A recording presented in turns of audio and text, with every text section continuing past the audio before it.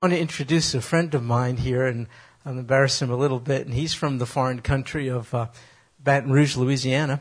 And that's my friend Lon Mohat right there. This is Lon. And we were in church together at Estruma Baptist Church, and then I was thrown out, as I recall. And so Lon is just a great guy, and he has a salon, a hair salon, amongst other things in Louisiana. And I remember the time, Lon, Sue and I were reminiscing. We had a special concert with Sandy Patty one night, and the weather was bad or something, and her plane was delayed, and we were doing all kinds of things basically to stall, because it was this massive crowd, as I recall, assembled in our beautiful church there waiting for Sandy Patty to arrive. And finally she came in a huff. In fact, one of our members was a state trooper, as I recall, and he picked her up at the airport in his car and exceeded the speed limits to get her to our church. We confessed it later. But anyway, so she came in and her hair was just all over the place, and Lon took her into one of our rooms and did her up and prettied her up and all that kind of stuff, and got her ready to go and sing. So I remember that. So God has a function for everybody. Does anyone need a little trim? Okay, no. Anyway, that's Lon. He was just a great guy, huge encouragement to me when I was his pastor, and we have remained friends now, and he's passing through. His mom is in Granbury, Texas, in a facility. She has dementia and is being taken care of there, so he came to visit her and going to spend time with us today. So welcome to the One World True Church. All right, dear folks, good to see you. Lon taught me words like lanyap. You know what lanyap means? You know what that means? Just a little more. He taught me all kinds of words, but I can't repeat the others. Yeah. Okay, folks, we are in Micah, not Malachi. I've been working on this. We're in Micah chapter 4. Take a gander. But go back to chapter 3, last verse, just for a second. Micah 3, last verse. I'll give you a chance to get there. I'll read it to you. Just want to point out something striking. Micah 3, verse 12. Listen, therefore, on account of you, the you, if you recall, consist of the religious and political leadership in ancient Israel. They were terrible. They exploited the people allotted to their charge. They milked them for everything they were worth. They were corrupt. Therefore, on account of you, Zion is used as a figure for Israel, for Jerusalem. It's a hill in Jerusalem. Sometimes it's used to represent the whole. It's a part representing the whole. Therefore, on account of you, Zion will be plowed as a field. Jerusalem will become a heap of ruins. And the mountain of the temple, on which Solomon's temple stood, will become high places of a forest. In other words, devastation, degradation, destruction. Okay, that's the end of chapter 3. Now look again at how chapter 4 begins. And it will come about in the last days that the mountain of the house of the Lord, same mountain referred to at the end of chapter 3, will be established as the chief of the mountains. It will be raised above the hills, and the peoples will stream to it. What a stark contrast. At the end of chapter 3, it ends with a picture of Jerusalem destroyed. Chapter 4 begins with a picture of Jerusalem restored. How do you account for it? What a juxtaposition. 2 verses close to one another. One, destruction of Jerusalem. The other, restoration. You account for it in one word, grace. The destruction of Jerusalem was due fundamentally to the sin of ancient Israel. They were consequence for their sin, as we are. And so what accounted for the destruction of Jerusalem is the sin of ancient Israel. But what accounts for the restoration of Jerusalem is the grace of Almighty God. You have to see those two things. I emphasize Israel a lot and have been criticized for it actually by some. But I don't understand that because I'm not bringing this up. God is, right? I didn't write Micah. He's talking about Israel, right? It's not Houston. It's not Prairieville, Louisiana, Lon. It's ancient Israel. Why does God have such a record of his transaction with Israel? It's because it mirrors what he's like with us. In God's conduct with Israel, we see a very graphic picture of human nature and of divine nature. Human nature, we have a proclivity to sin, even though so privileged as was ancient Israel. Divine nature, he has a proclivity to forgive sin. So though there's a consequence for sin, that's due to human nature, there's a restoration that's due to divine nature. So as God was with Israel, take hope. That's how he is with you, don't you see? When you are at your worst, he's at his best. When Israel is at her worst, he is at his best. Now there's a second word that explains to me this contrast. One is grace and the other is hope. Please be hopeful about the future. Even though the present is a time of disarray and unsettledness. It's a pretty shaky existence for most of us. Nobody likes what's going on. Relax. Try not to fall below the line of despair as if no one is piloting the aircraft. The Most High God is seated on the throne, orchestrating all things towards a very hopeful end. There will be a time when the kingdom of God will be established, not just in our hearts, but on earth. And we will read about it in this text. Okay, that being again just a little refresher, look at verse 6. We'll pick up there because Brother Chuck left off there, around there last week. So verse 6, see how it begins? In that day, which begs the question, what day? Well, you have to go back to verse 1. The last days. In that day, what day, Micah? In the last days, which introduced the chapter. So what we're talking about here is the future. You need to get that. It's about the future. It hasn't taken place yet. It was future from Micah's reference point, and as you will see, it's future from our reference point. Okay. In that day, declares the Lord, I will assemble who? Those referred to as the lame and the outcasts, and even those whom I have afflicted. It's a reference to God's ancient covenant people, the Jews. Wow. Sad. Now they're referred to as lame and outcasts. What happened? God did it. It says right there. Even to those whom I have afflicted. You say, wait, how do I square this with the love of God? I'll tell you how. What loving parent doesn't discipline his or her children? That's what we have. Now, some would make of this that God is through with Israel. I think you'll see in the text that can't be possible. But you can see the discipline of Israel by a loving Heavenly Father, not meant to destroy, but to discipline, to perfect. And so because of Israel's sin, God intervenes. Why? He doesn't want us continuing in an unbridled pattern of sin because he loves us too much to let us get away with it. Folks, as he was with Israel, he is with us. I must tell you, God is not going to punish you. Our Lord Jesus was punished in a way that is sufficient for all of us. Remember, he said it is finished. Remember, he said it is done. He canceled the debt, all the rest. But we're still very much subject to the discipline of a loving Heavenly Father to the extent that we continue in a pattern of unbridled sin. He loves us too much to let us get away with it. So it was he, frankly, who afflicted Israel in this particular sense. So this nation, meant to be glorious due to the promises and privileges, prerogatives of God given to her, is now reduced to epithet. You're lame, morally lame, spiritually lame. You're exiled. I gave you a place of promise and you can't be in it. That's what happened because God afflicted Israel to break the pattern of sin.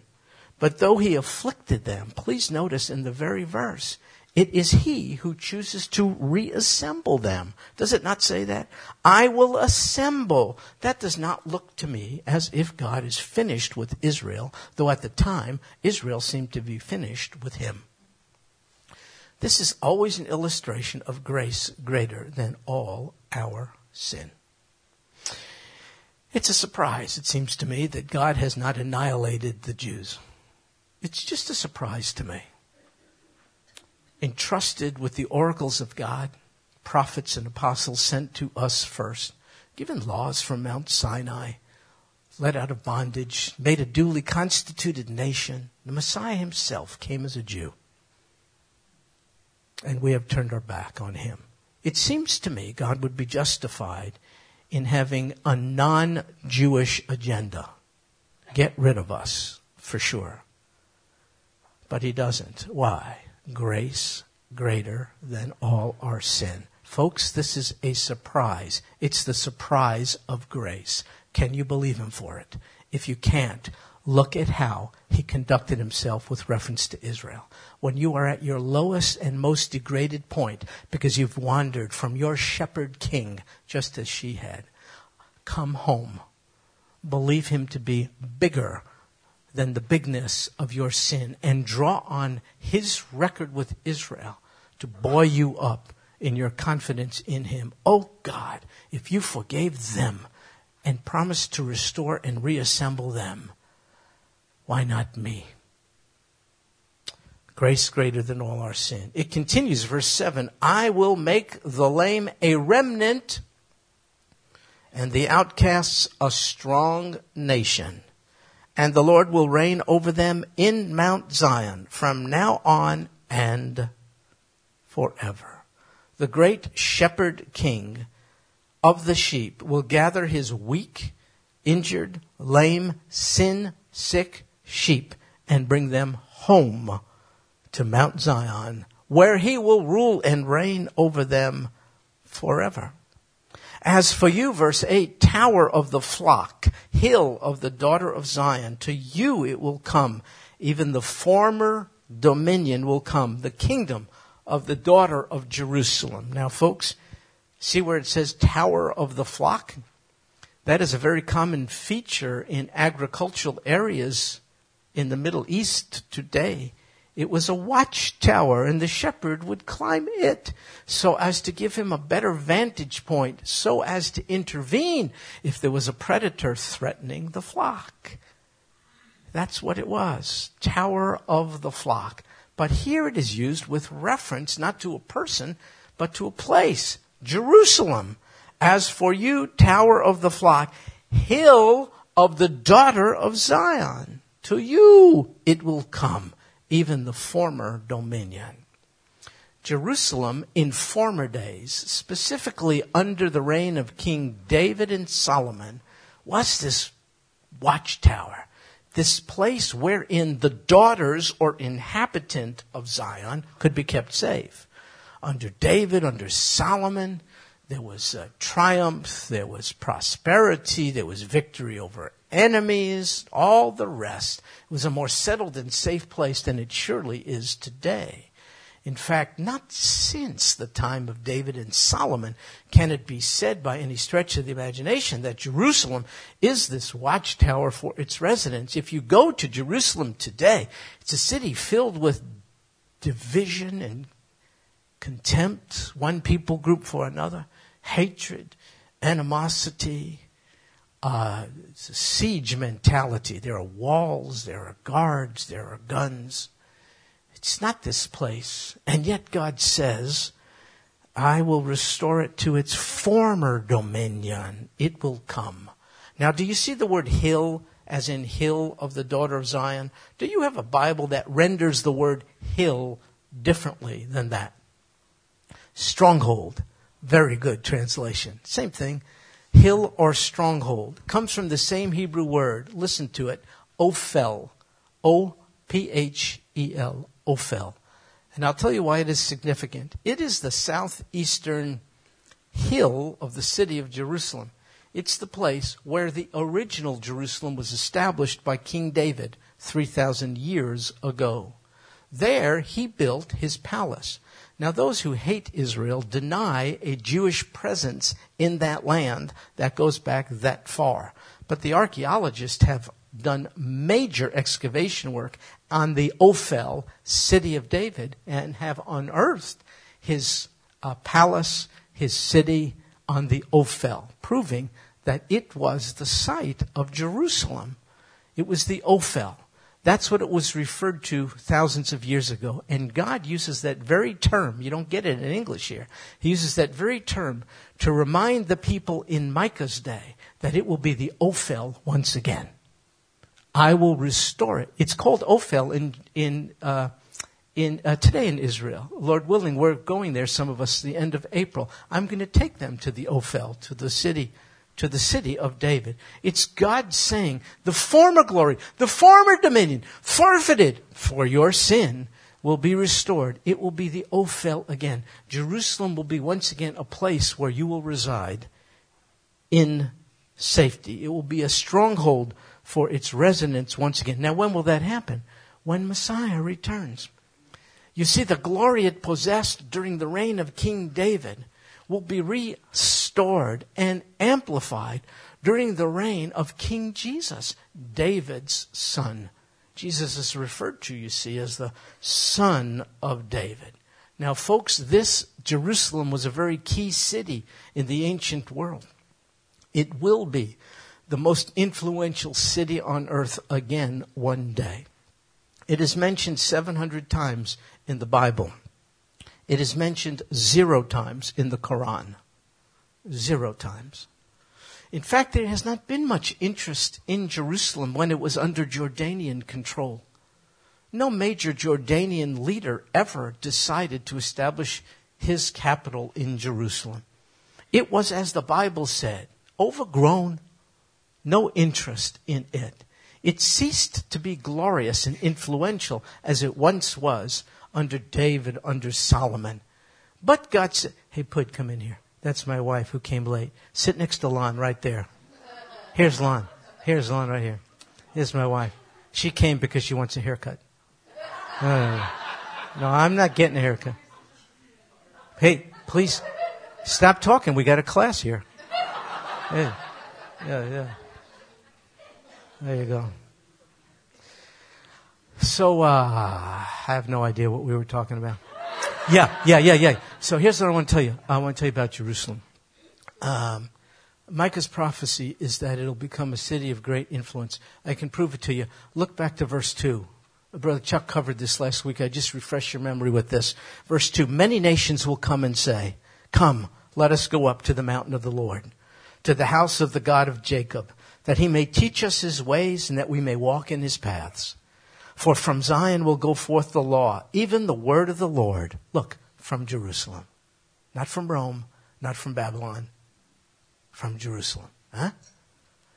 Nations of the world will not go up to Jerusalem to conquer it. They will go up to Jerusalem to learn from King Jesus. It says right there, from it, his word will go forth. Folks, that's not happened yet. That is future time. That is not even close to having been fulfilled yet. That's why Micah said it's in the last days. It hasn't happened. At no point in human history has this happened.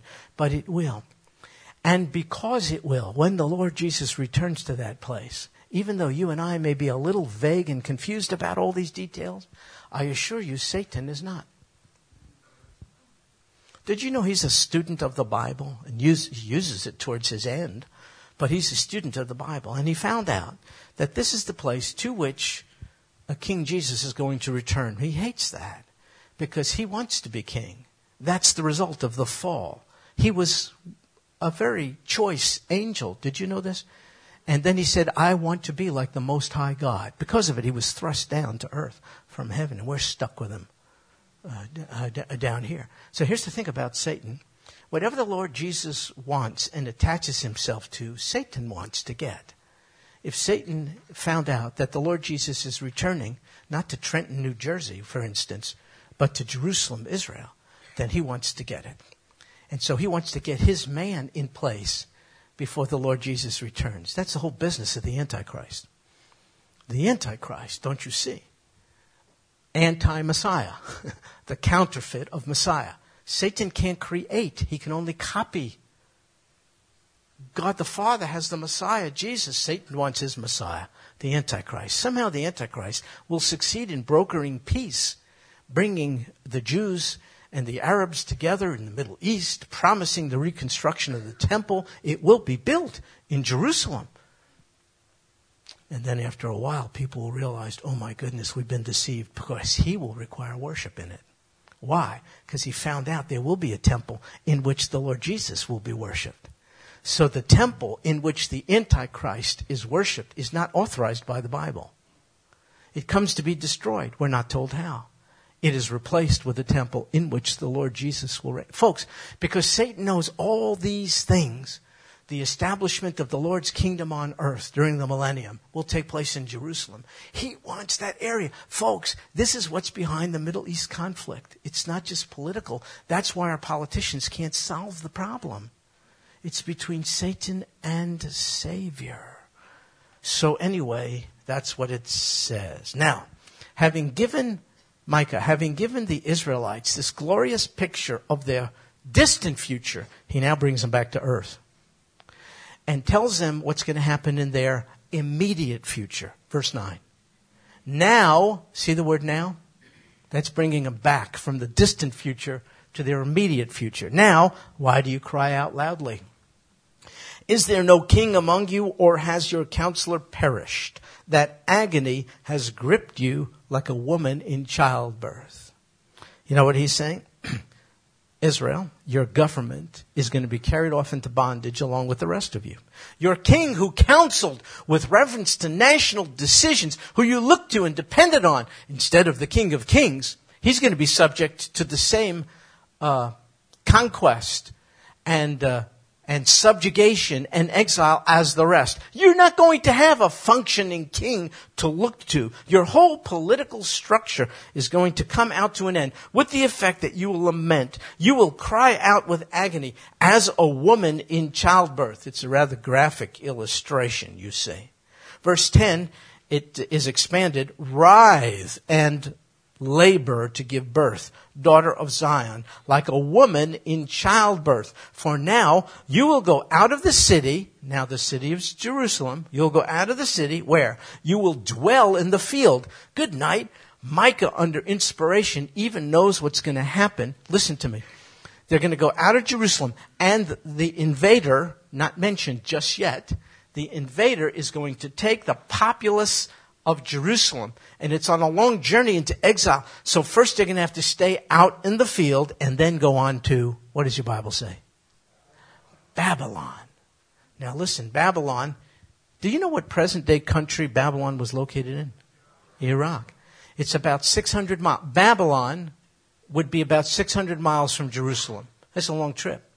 So the Babylonians will take the population of Jerusalem on a 600-mile journey. You got to stop along the way. You're going to be out of your city, and you're going to be in the field, subject to the elements, and then we're going to subjugate you in Babylon. Now, I want to tell you what is so significant about this.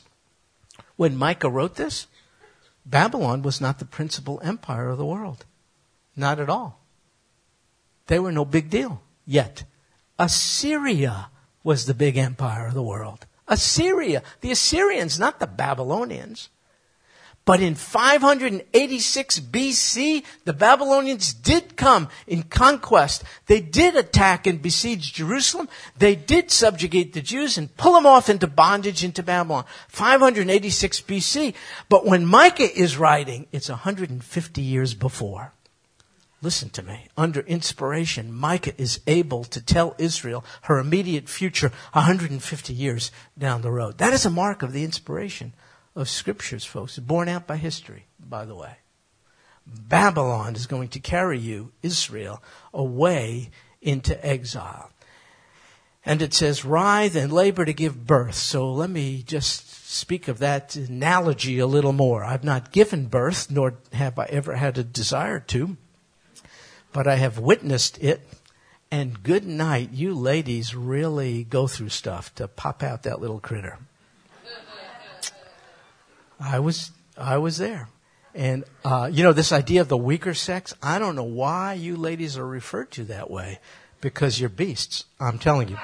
I have seen, my wife, I am never messing with her. She is like, it was like this, like a weightlifter, the exertion and the, and would you like any ice chips? Get away! This kind of stuff. So, thanks for coming. And so So here's the deal. It's like a rough thing, but you ladies don't turn back. You just do it because you're anticipating the blessing on the other end of all this excruciating labor. And that's the purpose of the metaphor. Israel, do this, writhe and labor and all the rest, but there's blessing to follow. What's the blessing? Well, there it is at the end of verse 10. There, even in Babylon, you will be rescued. There, the Lord will redeem you from the hand of your enemies. God is not giving up on them. He is committed to them in spite of their sin. Why is that important? Because the same is true of God's response to you and me. He's not going to be finished with us if we have embraced His only begotten Son, the Lord Jesus, by faith. Because then we are in His embrace irreversibly. And there's always, always this. I will redeem you. I will rescue you. Now, if you're one of those people who think God's through with Israel and has replaced them, then you don't have the benefit of this assurance. You don't know really whether God is going to be there when you need Him most, because you have determined He already dumped Israel. When is He going to dump you? So you see, this has nothing to do with Israel, who, in my opinion, has no virtue of her own. There are no merits in my people to deserve God's response to us. That's why it's called grace. Grace doesn't play by the rules. Grace is not tit for tat. You do this, I do that. No. Grace is in spite of how you have responded to me. This is how I respond to you. So we sing Amazing Grace. And if you ever doubt it, please think of how God has dealt with Israel through the years and how He continues to. Well, now it goes on here, verse 11. And now many nations have been assembled against you, who say, let her be polluted and let our eyes gloat over Zion. So there comes a day when the nations of the world come against Jerusalem, and here's the reason, to pollute her. Why? So that they can gloat over her. What does this mean? The intent of the ungodly is to pollute God's holy city, God's holy land, and God's holy people. You are His holy people. What does that mean? Perfect? Without sin? No, only Jesus is. To be holy means to be set apart for a holy purpose. You're not common and profane anymore. Your thoughts, your bodies are not supposed to be rendered to unholy, ungodly purposes. You've been set apart. Do you know you are a chosen people, a royal priesthood, a holy nation, a people set apart for God's own possession? So you need to know the ungodly influences of the world want to render you ungodly, so that being ungodly, the ungodly can now gloat over you. That's why the world loves it when a prominent Christian falls into sin. Because then they could say, you're no different than me. You see, you and who you belong to and the way you live and your value system is an irritant to ungodly people, because you remind them of their sin and of God's holiness just by living the way you do. If you stop living the way you do, if ungodly influences can render you ungodly, then they can stand by and gloat and say, see, I know you're no different than me. You don't have any God. There is no God. Look at you. You're just, you see. So you need to know this. You're under assault right now. You see, your value system is an irritant to the value system of the world.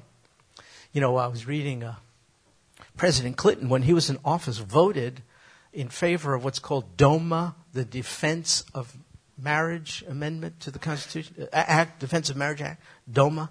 And now he just made a statement that he thinks time has come for us to get rid of that. So he's beseeching the Supreme Court to, get modern, so to speak, and open up the privilege of marriage to same-gender couples and so on and so forth. So President Clinton feels like we could take what's holy and modify it to suit the needs of society. See what I mean? So when you say, no, that's not true. God said marriage has to be between one man and one woman, and sex is supposed to be in the context of that marriage and all the rest, and you start saying that, you're an irritation. Did you know that? That's why you're under fire, don't you see? Because the ungodly wants to render the godly ungodly so that they can gloat over those who call themselves godly. So nations are coming against Jerusalem. Why? To pollute, to desecrate, and to destroy. But verse 12, look at it. But they do not know the thoughts of the Lord. Why don't they? Because they don't know the Lord. The leaders of the world, by and large, don't know the Lord, don't know His Word, don't know. They're up to things not knowing, so is God. They have an agenda not knowing God's agenda.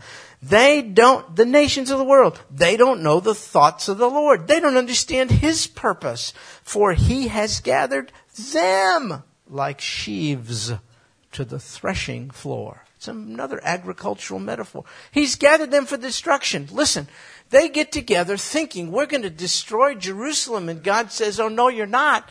I'm going to gather you together to destroy you. That's what happens in the last days. It has not happened yet, except in smaller form, in miniature. It has not happened to this extent. So I want to read to you a passage where I believe this happens. Revelation chapter 16, beginning in verse 13. John speaking. And I saw coming out of the mouth of the dragon, out of the mouth of the beast, out of the mouth of the false prophet. Who are those three? That's the unholy trinity. That is Satan, that is the Antichrist, and that is the false prophet.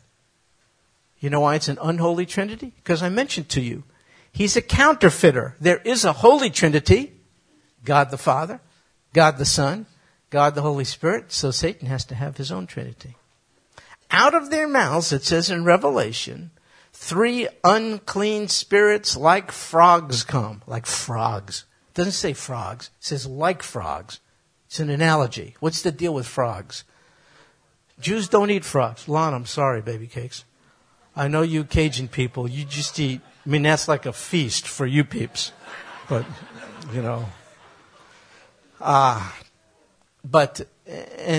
and we would eat it, the way you prepare it, I'm sure it's really good.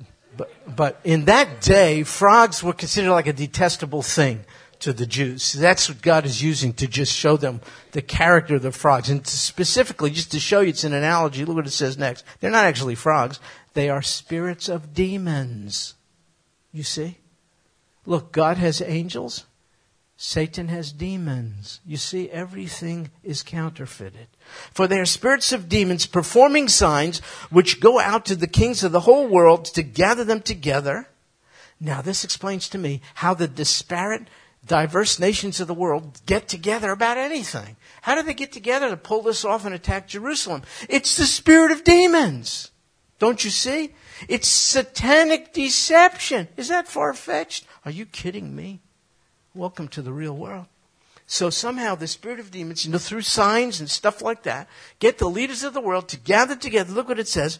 For the war, but not their war. Look, for the war of the great day of God, the Almighty. You see, they think they're getting together for a war they inaugurate against Jerusalem. No!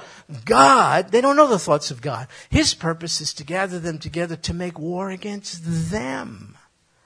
And it says, they gathered them together to the place which in Hebrew is called Har Mageddon, which means the hill of Megiddo, Armageddon, the place of this orchestrated campaign against Israel, which leads in the destruction of those nations who come against Israel.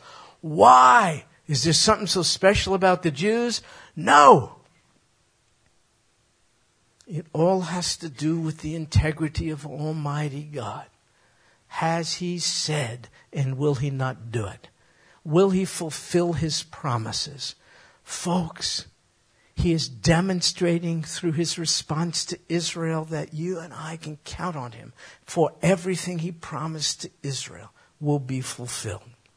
And so it says in verse 13, arise and thresh, daughter of Zion, for your horn I will make iron, and your hoofs I will make bronze, that you may pulverize, that's a strong word, that you may pulverize many peoples, that you may devote to the Lord their unjust gain and their wealth to the Lord of all the earth. God will render Israel invincible. Why? Because Israel is so hot?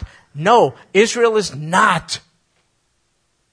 It's because God keeps his word. That's why. That's why.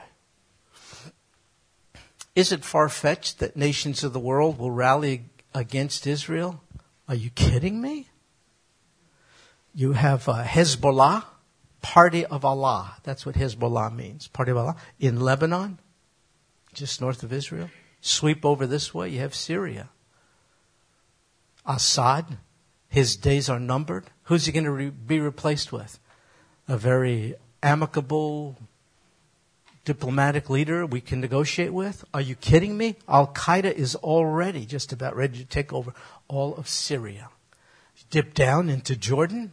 Muslim Brotherhood is already stirring things up in the Hashemite kingdom of Jordan. Dip down to Egypt. It's already under the control of the Muslim Brotherhood. Christians there are under persecution. There's virulent hatred of Israel, America, Christians, all the rest. Come up the Mediterranean coast to Gaza under Hamas control. Hamas is funded by Iran. Iran, led by a crazed Ahmadinejad, who welcomes American intervention, even Israel preemptive strike, so as to bring about the next caliphate. See, his understanding of Islam is for the next descendant of Allah to come on the scene. See, it's a counterfeit, like the Messiah. You have to have world cataclysm. That's why he taunts us. Bring it on, America. Bring it on, Israel. You see? Then you have Russia, no friend of Israel, no friend of America. Then you have our landlord, China.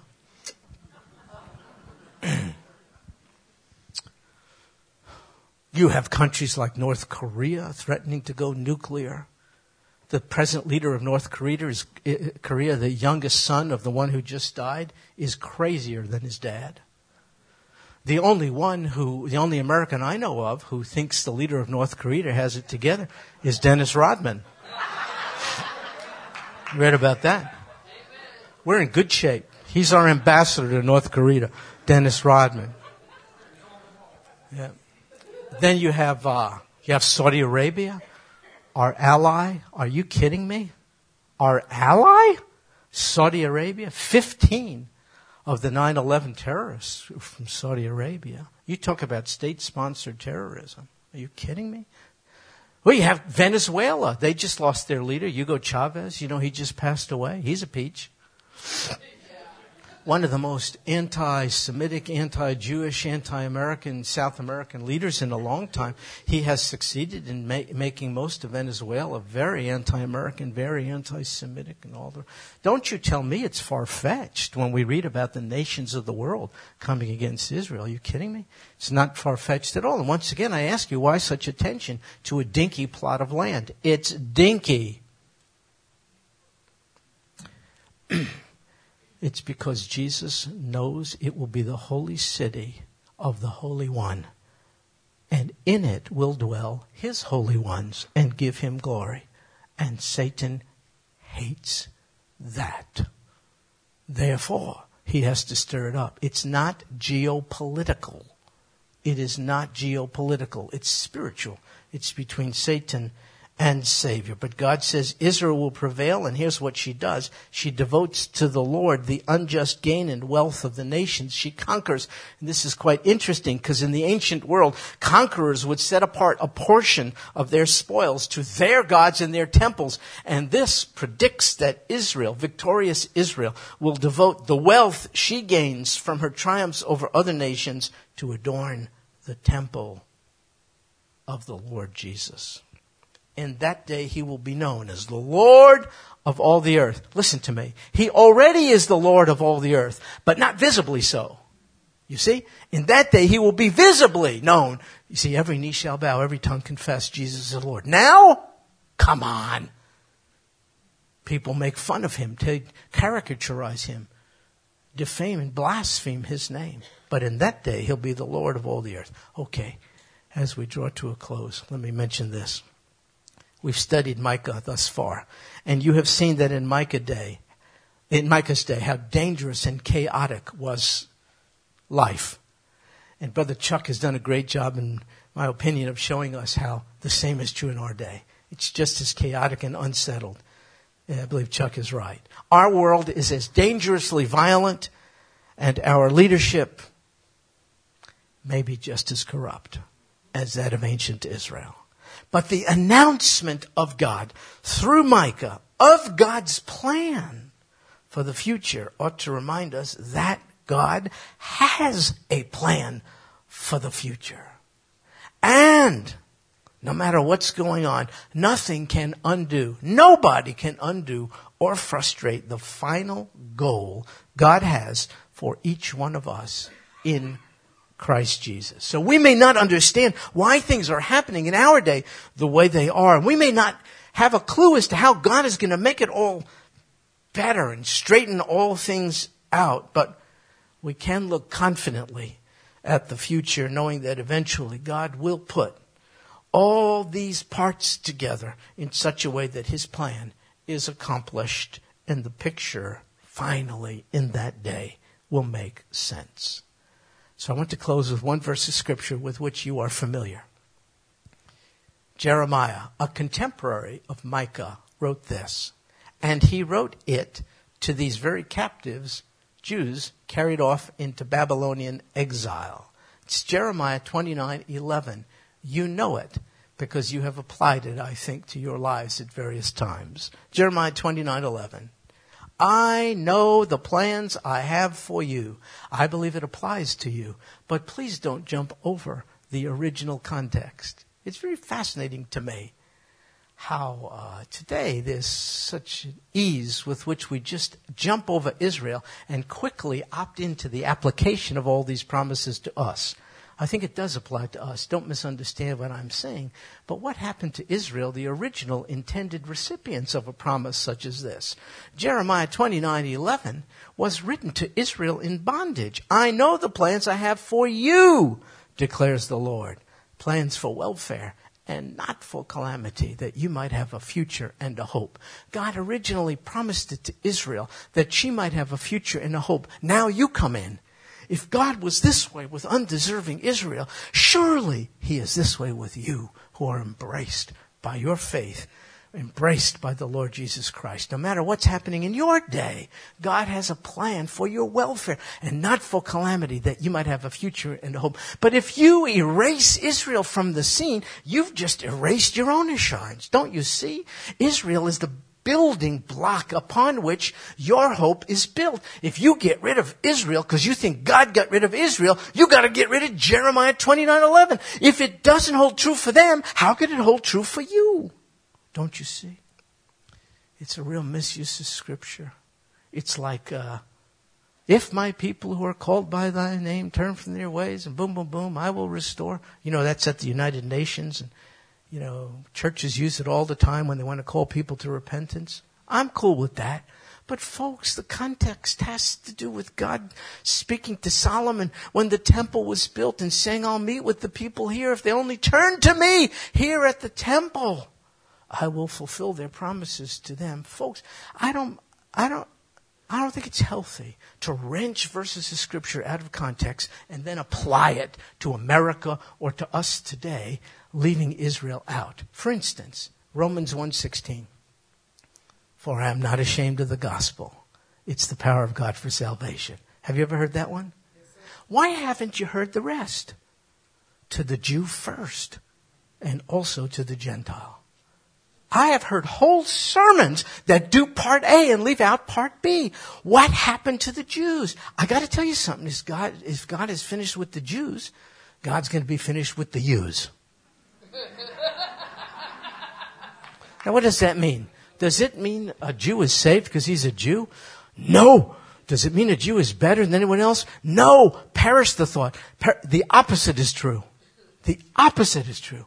God said, I chose you because you're worse than any other people group. You're weaker than any other people group. What better people group through which to demonstrate my grace and mercy than you, the most undeserving people group on earth? I'm not trying to uplift Israel by no means. I want to uplift the God of all grace. It's a big, big difference. So what does this mean? How is a Jew saved? The same way anyone is saved, only through the Savior, faith in Jesus Christ. So remember that word remnant we read earlier on, I'll make the lame a remnant. That's how God fulfills his promises to Israel.